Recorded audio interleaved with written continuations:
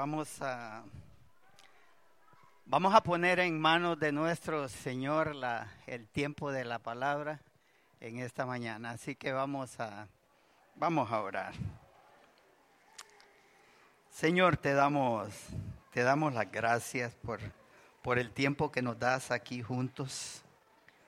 Gracias por tu palabra. Gracias, Señor, porque sabemos, Dios, que en ti tenemos la instrucción correcta y adecuada de en qué debemos ocupar nuestras vidas hoy. En qué debemos de permanecer el tiempo en que tú nos has permitido estar en este mundo. Y yo te clamo, Señor, porque tú nos muestres en esta mañana, mediante tu palabra, cuál debe ser nuestra prioridad en nuestras vidas. Que seamos sobrios, que seamos prudentes en cómo manejamos nuestro tiempo. Que sepamos que, Señor, tu venida está cerca. Y eso nos debe a incentivar y animar a dar la verdadera prioridad que debemos de darle a nuestras vidas. Te lo pedimos en el nombre de nuestro Señor Jesucristo. Amén. En lo que yo estaba estudiando este pasaje, pude estar recordando un acontecimiento catastrófico que se dio aquí en nuestro país, Honduras, en el año de 1974, en el mes de septiembre. Algunos de ustedes que son de mi generación se van a recordar y van a saber de lo que estoy hablando. A otros pues que la información que les pueda dar ahorita les ayude a conocer algo más acerca de lo que pasó en ese tiempo, aunque tal vez ya han sabido mucho acerca de ese acontecimiento.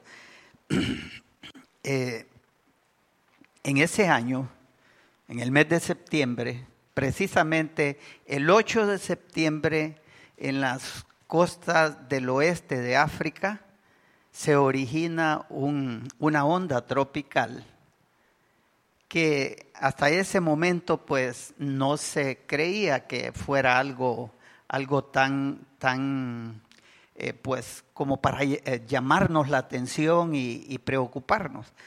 Pero ya el 17 más o menos sí, de septiembre se empiezan a dar las noticias y se empieza a alertar a la gente, especialmente aquí en nuestro país, de que viene algo que es lo más seguro, sumamente peligroso para algunas regiones de nuestro país. Así que empezaron a animar a la gente que tenían que desalojar lugares donde sabían que podía ser muy catastrófico lo que iba a acontecer.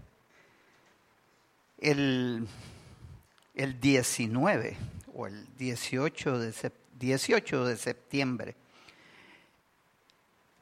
este fenómeno pues toca las costas de nuestro país, pero ya como un huracán.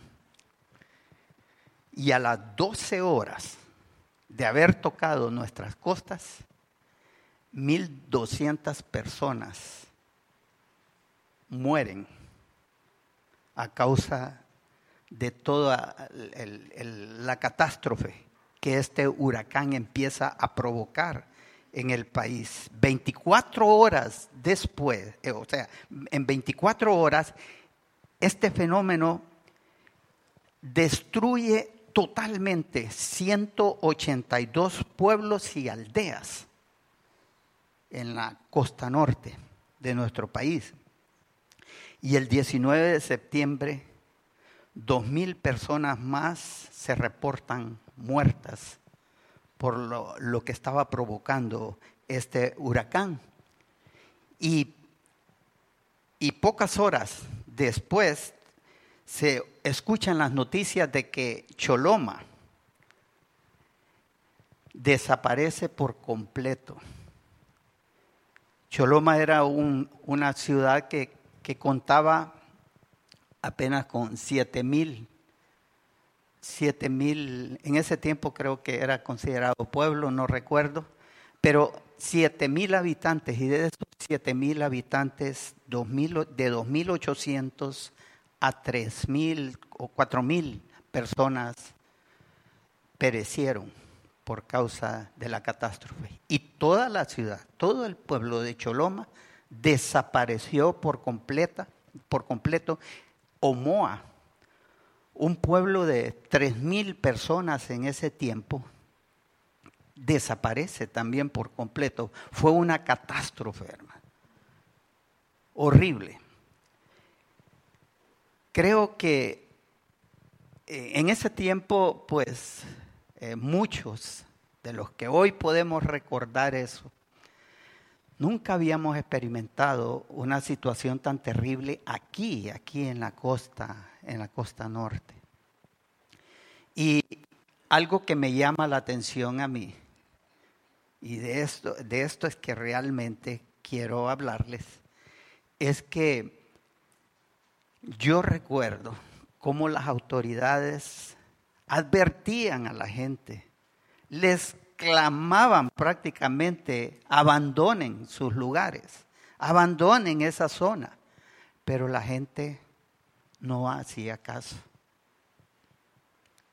No hacían caso a las advertencias. Y yo me pregunto, ¿por qué? ¿Por qué es que nosotros tendemos a no escuchar una advertencia? Y es que cuando nosotros no hemos experimentado algo, realmente nos cuesta creer lo que se nos está advirtiendo. Y eso es lo que pasó precisamente en ese tiempo.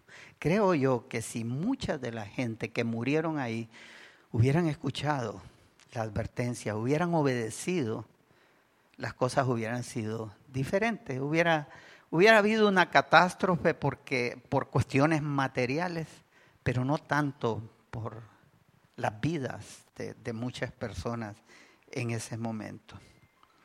Pues estaba pensando en eso precisamente por el pasaje que estaba leyendo y que es lo que es nuestro estudio el día de hoy, Primera de Pedro, capítulo 4, versículos 7 al 9.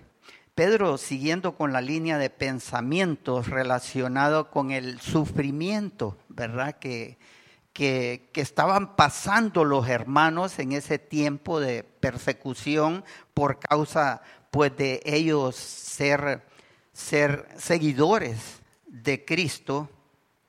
Él, en esta parte del pasaje, él hace como un paréntesis, ¿verdad? Un paréntesis donde el apóstol pues viene y exhorta y anima a los cristianos a cómo deben de comportarse o cómo deben, en qué deben de ocuparse en medio de esas pruebas y sobre todo, cuando el fin de las cosas se acerca, que es lo que el apóstol Pedro menciona ahí en el pasaje.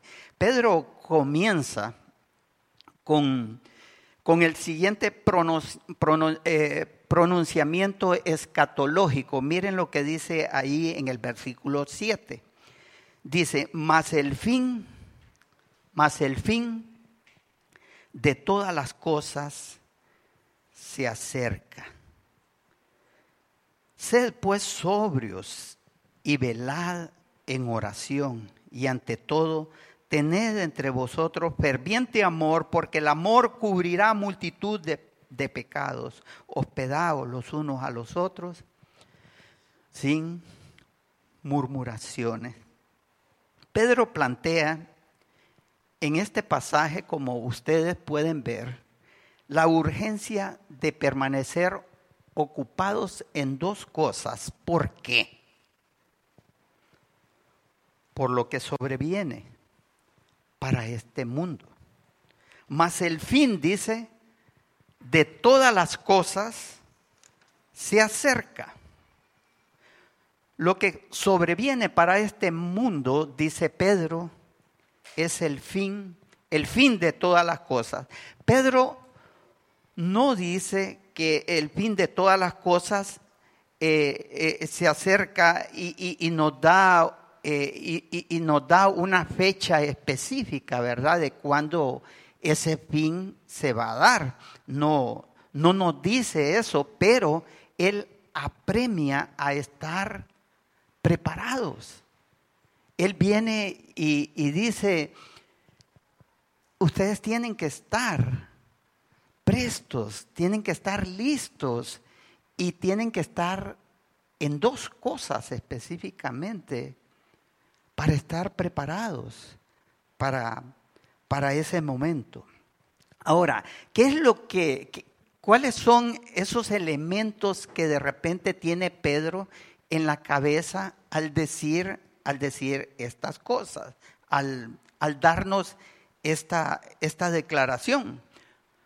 Una de las cosas que podemos saber que realmente Pedro está considerando en cuanto al fin de las cosas es lo que él nos dice en el capítulo 5 de Primera de Pedro, ahí mismo en esa carta. En Primera de Pedro, capítulo 5, versículo 4, él dice, y cuando aparezca el príncipe de los pastores, vosotros recibiréis la corona incorruptible de gloria. Pedro lo que está considerando es que el fin de las cosas, en ese preciso momento del fin de las cosas, Jesucristo va a regresar corporalmente, de manera corporal, de manera palpable, de manera tangible. En 2 de Pedro 3:10 dice, pero el día del Señor vendrá como ladrón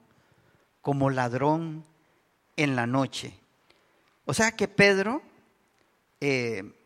dice en su declaración, lo que él está diciendo es que Jesucristo va a venir en ese momento. Prepárense, porque la venida de nuestro Señor Jesucristo es inminente. Él va a regresar de manera visible, será de manera palpable, será una aparición de aquel que hace aproximadamente unos 2000 años fue alzado al cielo, y recuerden lo que los ángeles dijeron en Hechos 1:11.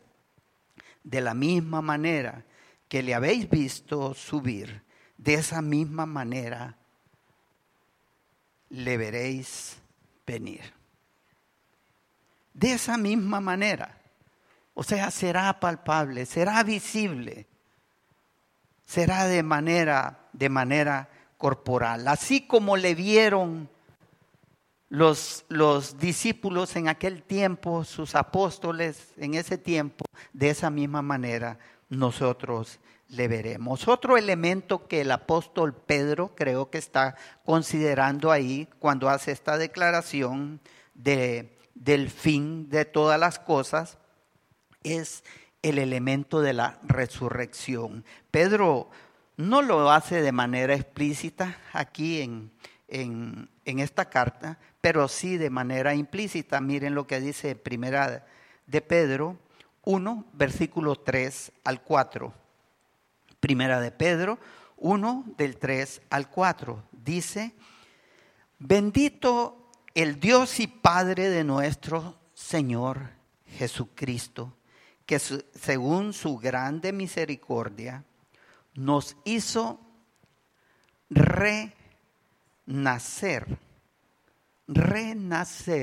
para una esperanza viva por la resurrección de Jesucristo de los muertos, para una herencia incorruptible, incontaminada e inmarcesible, reservada en los cielos para vosotros. Como ven, Pedro tiene en mente ese elemento de lo que va a suceder el día del fin, la venida corporal de nuestro Señor Jesucristo y también el momento de la resurrección. Y creo que también él pudo estar recordando esas profecías del Antiguo Testamento, por ejemplo en Daniel 12:2, que nos dice: y muchos de los que duermen en el polvo de la tierra serán despertados, unos para vida eterna y otros para vergüenza y confusión perpetua. Daniel, hablándonos de ese momento del fin, está hablando de la resurrección. También creo que Jesucristo, el apóstol Pedro, está recordando las palabras de nuestro Señor Jesucristo en Juan 5:28, 29, donde Jesucristo, en el momento en que Él estaba con ellos, les dice: no os maravilléis de esto, hablándoles del tiempo del fin. No os maravilléis de esto, porque vendrá hora cuando todos los que están en los sepulcros oirán su voz, y los que hicieron lo bueno saldrán a resurrección de vida, mas los que hicieron lo malo a resurrección de condenación. Habrá en este juicio no solamente la remuneración para el justo, sino que habrá también retribución, castigo, ira e indignidad para los que le dieron la espalda a nuestro Señor Jesucristo. Y hermanos, ese elemento del juicio es precisamente el punto de partida aquí del apóstol Pedro en este pasaje, en donde nos dice: el fin de todas las cosas se acerca. Sed pues, dice, sobrios y velad en oración, y ante todo tened entre vosotros ferviente amor. Lo que Pedro está haciendo aquí es exhortando a los hermanos a qué deben de dedicarse mientras llega el fin de todas las cosas. Aunque nadie sabe exactamente cuándo es que el Señor ha de venir, nadie sabe una fecha exacta en que el Señor ha de venir, el creyente debe de vivir con una ardiente anticipación del fin de todas las cosas. Dios, hermanos, intervendrá en el mundo con juicio. Él lo hizo una vez cuando destruyó al mundo con agua, y lo va a hacer nuevamente por segunda vez cuando Él destruya al mundo con fuego. Y en vista de esa realidad, dice Pedro: sed pues sobrios y velad en oración, y ante todo tened entre vosotros ferviente amor. Es bueno saber que el pagano, o sea, el incrédulo, se distrae con las cosas de este mundo Y mientras el incrédulo se distrae con las cosas de este mundo, ¿qué es lo que el cristiano debe de estar haciendo? De acuerdo a este pasaje. En oración. Y el apóstol Pedro nos dice, pero en oración sobria, una oración sobria y prudente. Mientras el incrédulo se distrae en la lujuria de este mundo, el creyente también debe de dedicarse al amor. No solamente a la oración, al amor, dice el apóstol Pedro. Mientras el impío se distrae en este mundo, en orgías, nosotros los creyentes debemos de ocuparnos en la hospitalidad entre los hermanos. Dos estilos de vida diferentes. ¿Por qué? Porque el fin se acerca. Es interesante que para el impío el fin de todas las cosas es la muerte. Mueren y ahí terminó todo. Ese es el fin para los impíos. Pero para nosotros los creyentes, hermanos, el fin de todas las cosas no es eso. Hebreos 9:27 dice que después de la muerte está establecido para los hombres. Está establecido para los hombres, dice, que mueran una sola vez. Y después de esto, ¿qué viene? El juicio. Por tanto, el apóstol Pedro nos exhorta a cada uno de nosotros en qué debemos de estar ocupando nuestro tiempo. Si sabemos que viene un juicio, ¿a qué debemos de dedicar nuestro tiempo hoy? En primer lugar, dice, debemos permanecer en oración, en el versículo 7, en oración. ¿Pero qué es la oración? La oración no son palabras entrecortadas o palabras vacilantes para venir y comunicarnos con el Padre. La oración no es esa. La oración son palabras sobrias, prudentes, ¿verdad? Como lo dice ahí Pedro, para venir y comunicarnos con nuestro Padre celestial. Ahora, el incrédulo puede decir, o no, aún los creyentes muchas veces podemos estar pensando, bueno, si el fin está cerca, si las cosas ya están por terminarse en este mundo, entonces no oremos tanto y hagamos más. Pero ¿qué dice Pedro? Lo contrario. Ocupémonos más en la oración y el amor entre nosotros, los creyentes. Esa debe de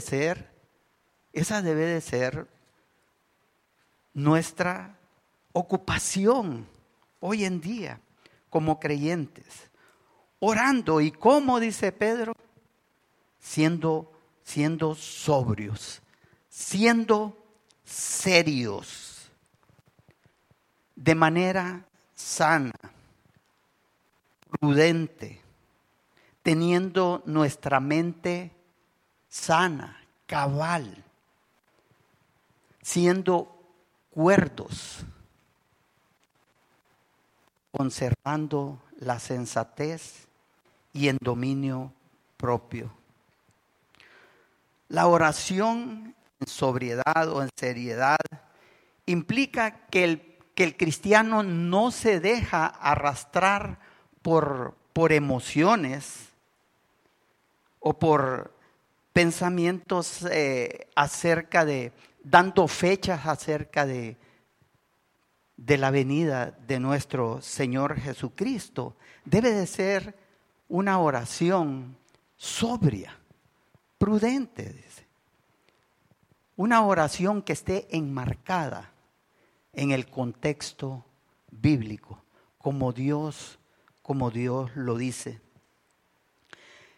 La oración no debe, del regreso inminente de Cristo, no debe de tomarse pues de tal manera que el cristiano se convierte en un fanático en estar esperando a que la venida del Señor ocurra. Lo que Pedro está diciendo es que más bien debe de llevar al creyente a estar enfocado en la santidad en sus vidas. Eso es lo que debemos de estar haciendo. Ahora, ¿qué es lo contrario a estar sobrio? Ebrio, ¿verdad? Ahora, ¿qué significaría entonces estar ebrios espiritualmente? Porque el punto aquí, el ser sobrio o ebrios físicamente no es el punto aquí, no es el énfasis aquí en este pasaje. ¿Qué sería estar ebrio espiritualmente? Estar intoxicado de toda la basura de este mundo. Eso es estar ebrios espiritualmente. Nos llenamos tanto, hermanos, de la basura de este mundo, que nos hace olvidarnos de la realidad espiritual de la cual Dios nos está hablando y que debemos de estar prestos y ponerle atención y estar enfocados en eso. Nos olvidamos de todo eso. Miren en Lucas 21, versículo 34 al 36, lo que el Señor nos dice. Lucas 21, 34, 36. Mirad también por vosotros mismos. Mirad también por vosotros mismos que vuestros corazones no se carguen de glotonería y embriaguez y de los afanes de esta vida. Y venga de repente sobre vosotros aquel día. Porque como un lazo vendrá sobre todos los que habitan sobre la faz de la tierra. Velad pues en todo tiempo orando que seáis tenidos por dignos de escapar de todas estas cosas que vendrán y de estar en pie delante del Hijo del Hombre. Hermanos, el diablo nos ataca a nosotros haciéndonos creer que no hay un mundo espiritual. Y nos envolvemos en las cosas de este mundo, en la basura de este mundo, que nos intoxicamos y no actuamos con la sobriedad que debemos actuar ante ese evento que se acerca, que es el fin de todas las cosas. Permanezcan en oración siendo sobrios, dice Pedro, pero a la vez velando, siendo sobrios y velad, dice Pedro. Esa palabra ahí, velad, es estar en guardia, no dormirse. Algunas veces nosotros venimos y aconsejamos a algunos hermanos basándonos en experiencias pasadas, ¿verdad? En las que de repente nosotros hemos fallado y no queremos que los hermanos pues puedan caer en la misma situación en que nosotros caemos. Pues yo creo que el apóstol Pedro, cuando está diciendo esto, él está recordando aquel momento en que él falló en este tema. Cuando Jesucristo les pidió a ellos en Getsemaní, les pidió a Jacobo, Juan y a él que se quedaran en oración, velando en oración. Recuerdan, eso está en Mateo 14, versículo 37 al 40. ¿Y qué fue lo que pasó ahí en ese momento? Vino luego y los halló durmiendo. Jesús se había ido a orar aparte y los dejó a ellos. Y les dice, velen en oración. Y Jesús les estaba pidiendo que oraran porque venía un momento difícil, de mucha prueba para ellos. Y debían de estar preparados. Pero ¿qué fue lo que hicieron? Se durmieron. Vino luego y los halló durmiendo. Y dijo a Pedro, Simón, ¿duermes?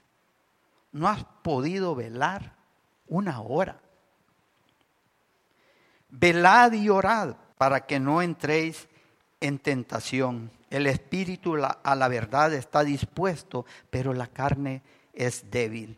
Otra vez fue y oró diciendo las mismas palabras. Al volver otra vez los halló durmiendo, porque los ojos de ellos estaban cargados de sueño y no sabían qué responderle. Hermanos, ¿cuáles fueron las tentaciones en las que Pedro cayó por causa de no velar en ese momento? ¿Recuerdan el primer momento cuando llegan y capturan al Señor Jesucristo? ¿Qué es lo primero que Pedro hace? ¿Cuál es la reacción que él toma? Saca su espada, le corta la oreja al siervo del sumo sacerdote. Cayó. Él perdió los estribos. Hermanos, el fin de las cosas se acerca. ¿Y saben lo que Dios dice acerca del fin de las cosas? Que toda la conducta del hombre se va a volver terrible. Terrible.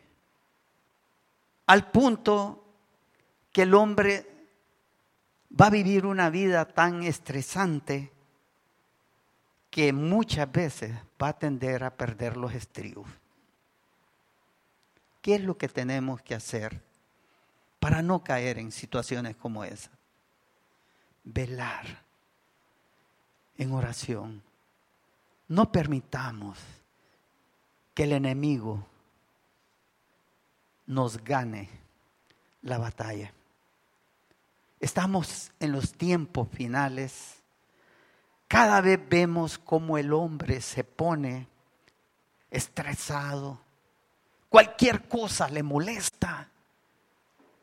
Medio lo rozás y no fue con mala intención y te salen de una manera violenta. ¿Cuál va a ser tu reacción? No perdamos los estribos. Pero para eso preparémonos. ¿Cómo? Orando. Otra de las tentaciones en las que cayó Pedro después de todo eso fue que él terminó temiéndole más a los hombres que a Dios.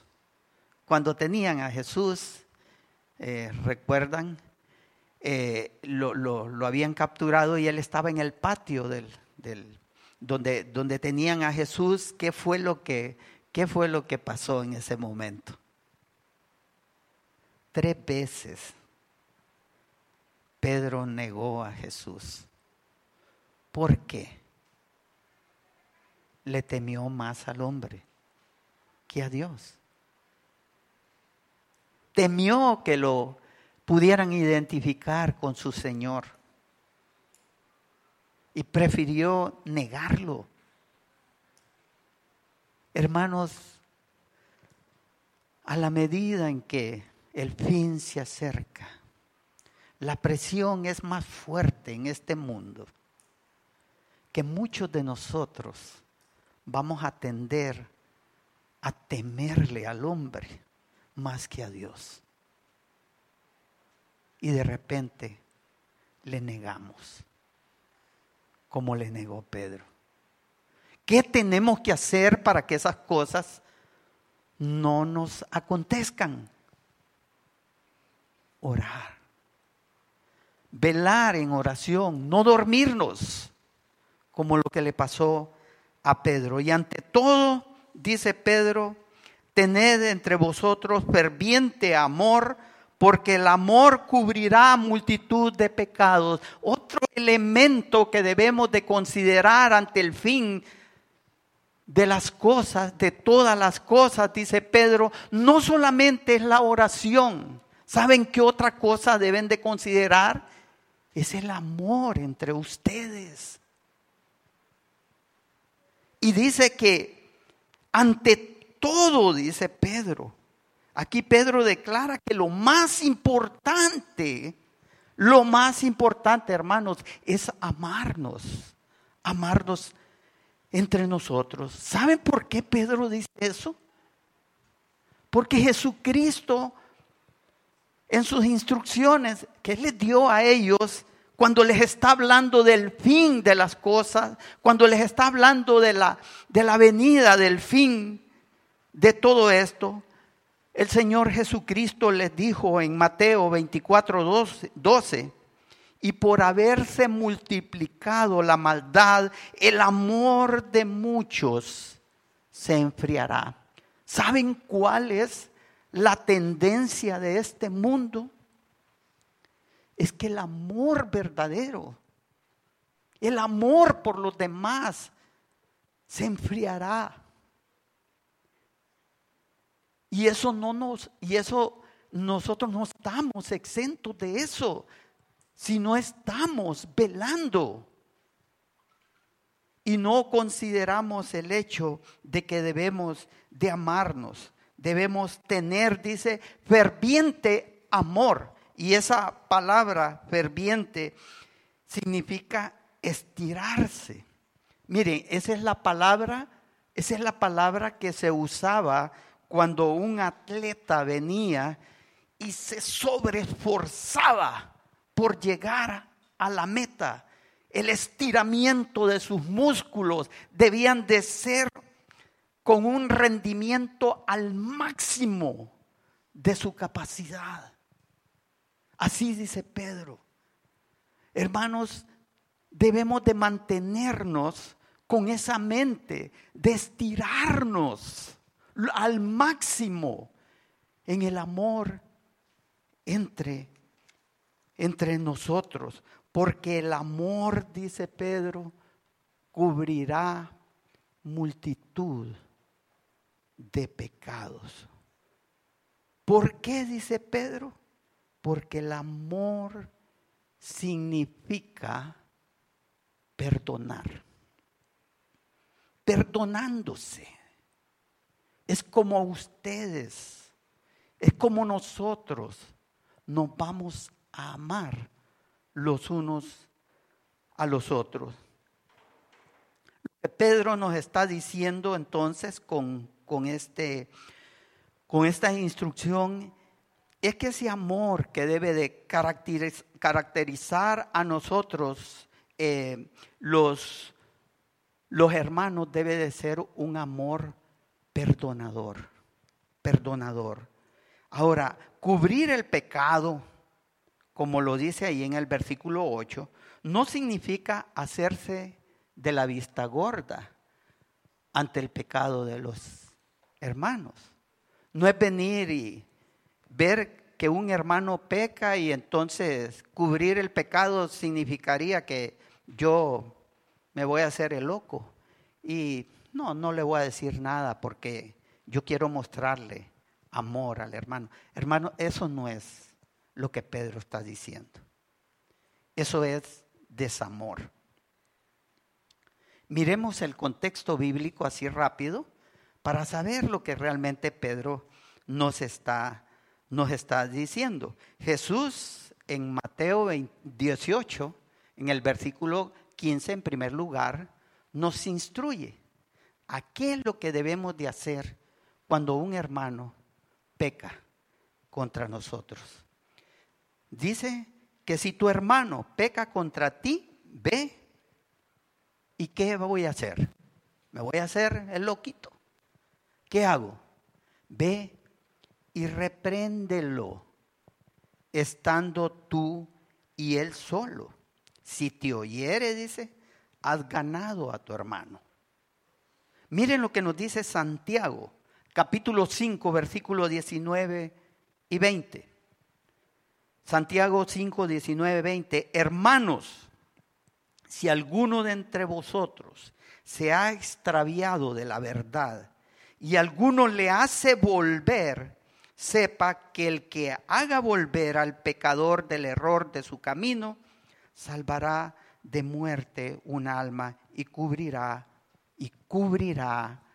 multitud de pecados. ¿Qué es cubrir de pecados? Es venir, corregir al hermano, confrontar el pecado del hermano con amor, obviamente, con el propósito de hacerlo volver al camino de la verdad. Eso es cubrir el pecado, pero hay algo más. Miren lo que dice Miqueas 7, 18 y 19. Miqueas capítulo 7, versículo 18 al 19. ¿Qué Dios como tú que perdona la maldad y olvida el pecado del remanente de su heredad? Y dice, no retuvo para siempre su enojo, porque se deleita en misericordia. Él volverá a tener misericordia de nosotros. ¿Y qué es lo que hará? Sepultará nuestras iniquidades y echará en lo profundo del mar todos nuestros pecados. Hermanos, perdonar, mostrando verdadero amor por los hermanos, significa también olvidar esa ofensa, sepultarla para siempre. No venir y empezar a hacer público el pecado de aquel hermano después de que él ha sido reprendido, él se ha arrepentido y ha reconocido su pecado y lo hemos hecho volver. No se trata de andar divulgando el pecado del hermano.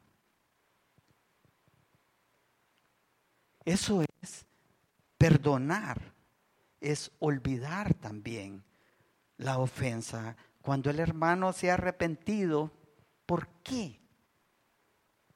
Porque es más, aun cuando no se ha arrepentido, hermano, no tenemos que venir y estar divulgando la debilidad del hermano.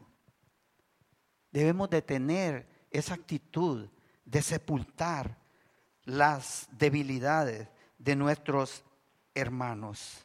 Pero el amor no solamente se muestra con el perdón, se muestra también con la hospitalidad.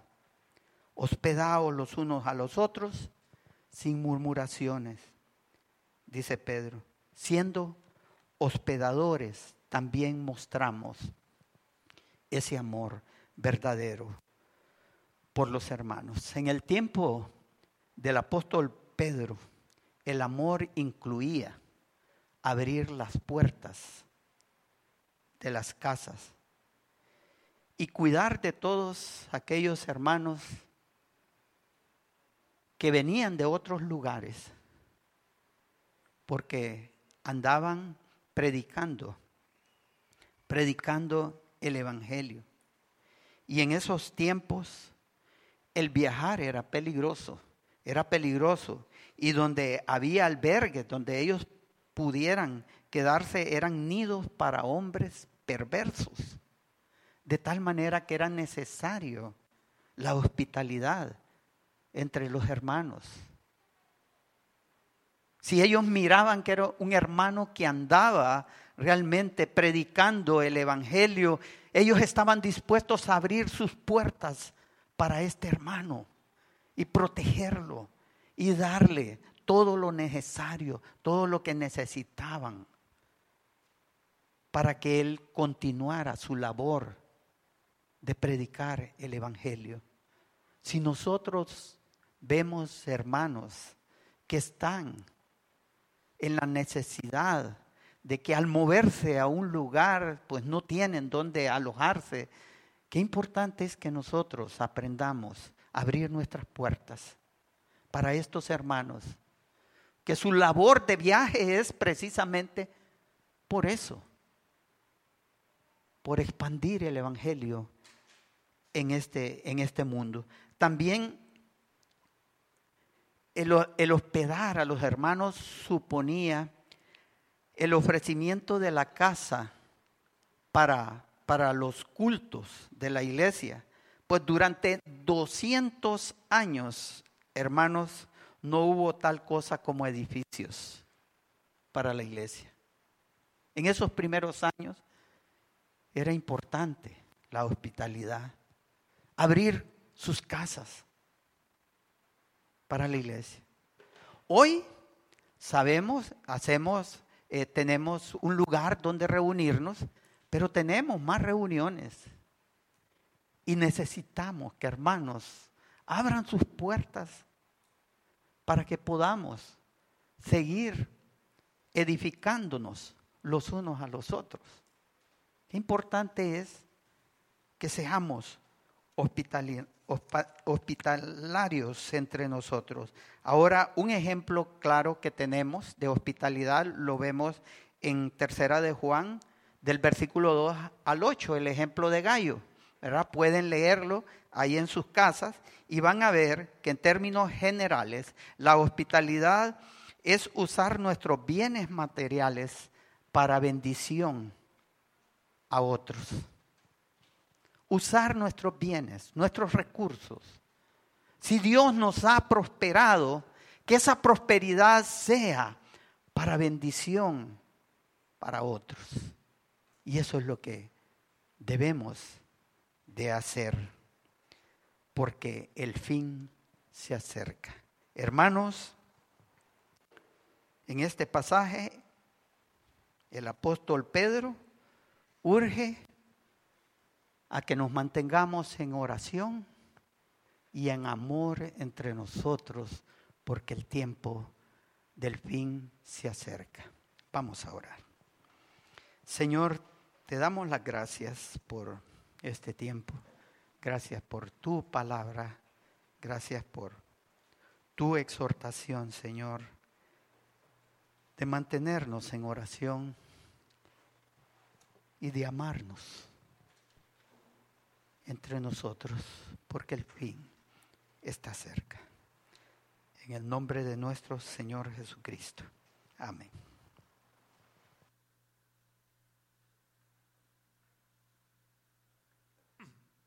Amén. Gracias al Señor por su palabra. Y antes de concluir este tiempo, hermanos, como iglesia, como familia espiritual, deseamos saber si usted está con nosotros.